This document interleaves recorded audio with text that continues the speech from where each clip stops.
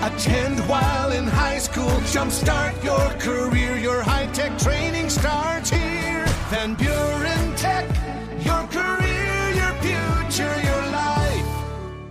Erin Murphy is marketing director for the West Michigan Tourist Association. She pops on with me Friday mornings with things to do, places to go. Happy holidays. Where are we going? What are we doing? Happy holidays to you, too. Yes, today, starting at 4:30 p.m. in Dyckman Park, South Haven is hosting Holiday in the Park, a celebration to kick off the holiday season as South Haven comes alive with festive spirit. There's going to be so many great events going on, like the official lighting of the community holiday tree and the Santa Paws Pet Parade. And you can also take photos with Santa, go ice skating, enjoy music, holiday treats.